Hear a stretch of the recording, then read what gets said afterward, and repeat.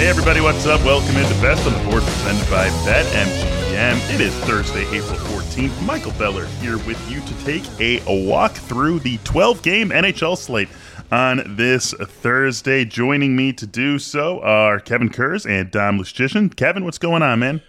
Not much, Michael. It's 80 degrees here in New York today, so looking forward to that. Get outside a little bit.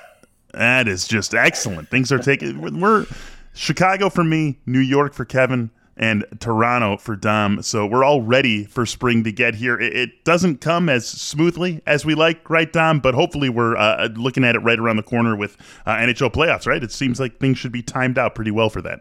Yeah, it's a little gloomy still here in Toronto, but the weather has definitely gotten warmer over the past week, so I'm looking forward to some sunshine and some 20-degree weather, because we talk about Celsius here. Yeah, I'm just going to trust that 20 degrees is a very nice spring weather. Things are warming up for you. Let's warm things up here with some picks on Best on the Board. As I said, a 12-game NHL slate, and we're going to talk about 6 games here, actually, on this episode of Best on the Board. So our biggest night of games that we've discussed coming up right here, right now. Dom, why don't you get us started with a matchup between the Maple Leafs and the Capitals? Maple Leafs, pretty comfortable favorites in this one at home. They are minus 160 on the money line. On the other side of this, you've got the Caps at plus 135. What are you looking at in this matchup?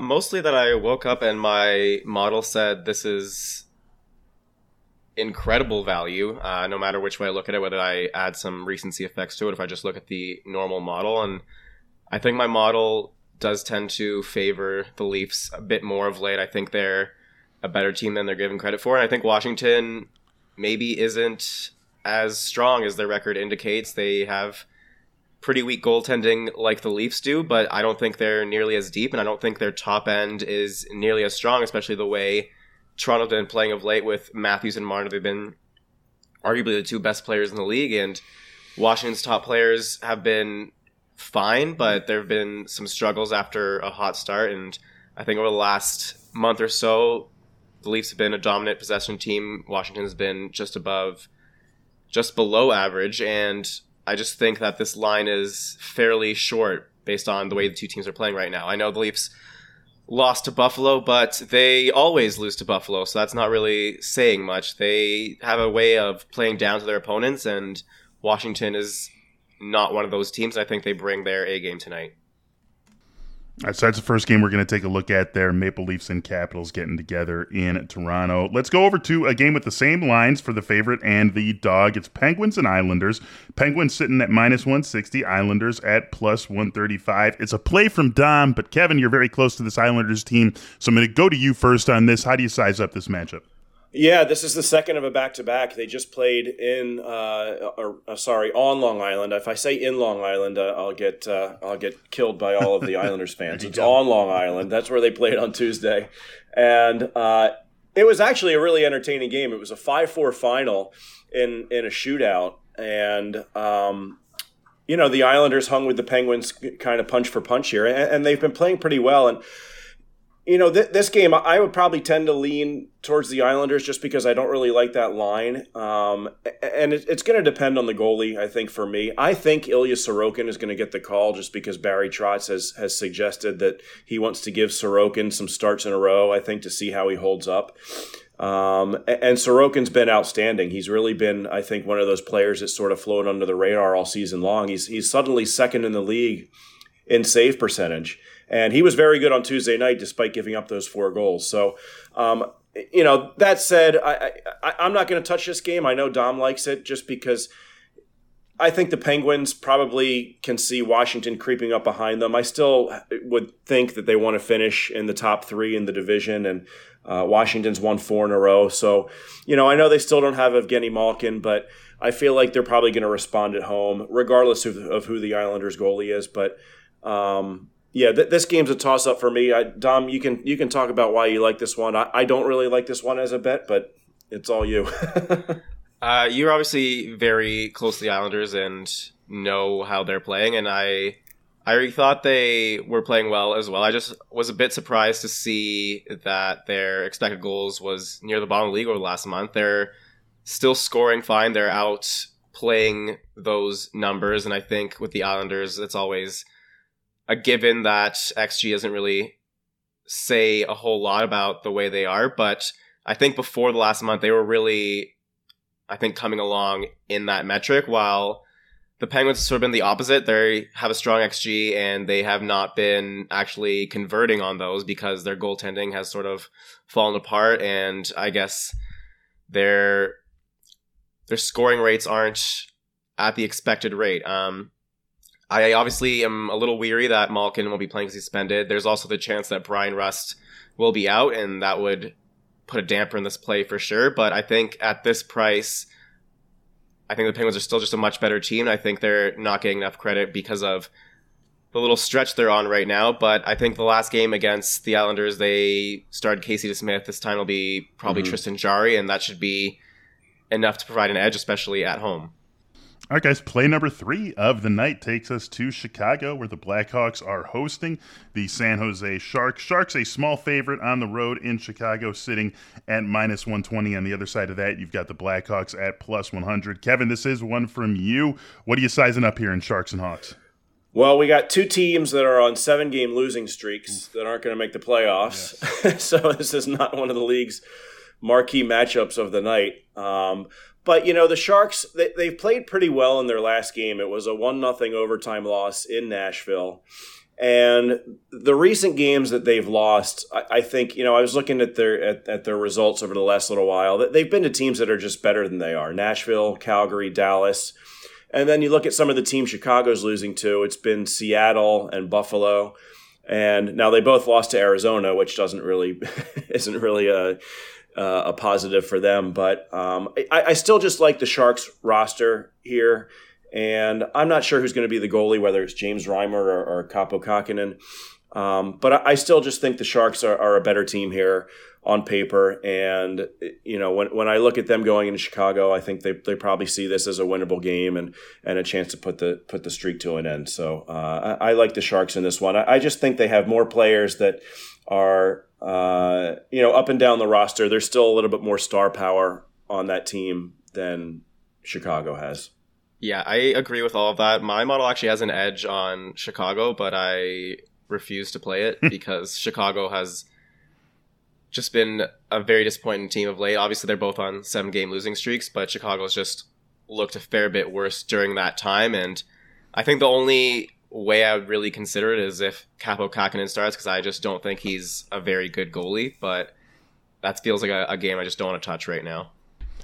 Okay, we've got a couple of puck line bets from Dom here. First, let's start out with the Canucks at minus 1.5. The minus 1.5 is going to pay out at minus 120 against those Arizona Coyotes that we love taking advantage of here. Dom, let's hear the argument for laying the 1.5 with the Canucks. Well, just a really chalky line. I'm not going to sit here and say, hey, play minus 300, but I think the Coyotes are horrific. They've been playing terribly. We got a nice, cozy win with the Devils earlier this week against them because they're just that bad right now. And I think with the Canucks still, for some reason, believing there's a shot at the playoffs, they have to win this game. They have to win out, basically. And I think dropping a game against Coyotes just isn't in the cards tonight. The motivation is there. The fact the team is a lot better is there. And I just can't see them really losing this one. It's just a matter of whether they can win by 2 or more, which is the goal here. You might convince me on that one. I think I might have to take your advice before you change the lines. Yeah, right.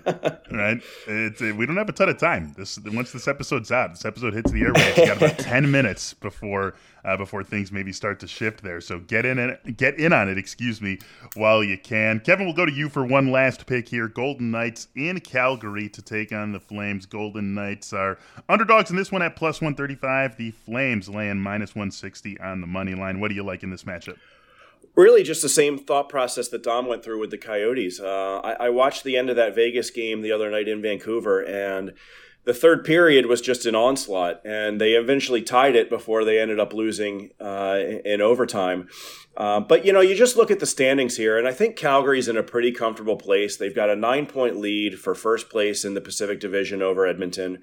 I can't imagine they're going to surrender that. Frankly, I just don't think the Oilers are good enough either to make it interesting, even though they've been, they've been winning some games lately. But you look at Vegas, they're coming in, they're fighting for their lives. I still think that team has a lot of character. They've got Mark Stone back in the lineup now, maybe after a little adjustment period in Vancouver that should help them going into this game with their, basically their full lineup other than the 18 guys they've got on long-term injury. I just to me, this is just a straight motivation game where you just look at the team that needs it more.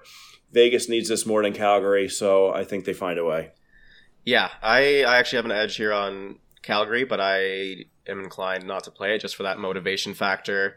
I think the way Vegas came on in the third period was frightening, and I don't know if Calgary has a lot to play for here. Vegas has literally everything to play for, and I'm worried about how healthy Stone and Pacioretty are, if they're really at 100% or if they're just here for the push to the playoffs. But Vegas has been playing well. They really need this one, and I don't want to touch that game for that reason, mostly because maybe Calgary doesn't want Vegas in the playoffs. We saw Joe Sutter's quotes the other day about how they're a contender if they make it, and if you have a chance to knock them out, suddenly the Pacific bracket gets a lot easier, and maybe Calgary tries to put the dagger in tonight. I don't know, but I don't want to touch it.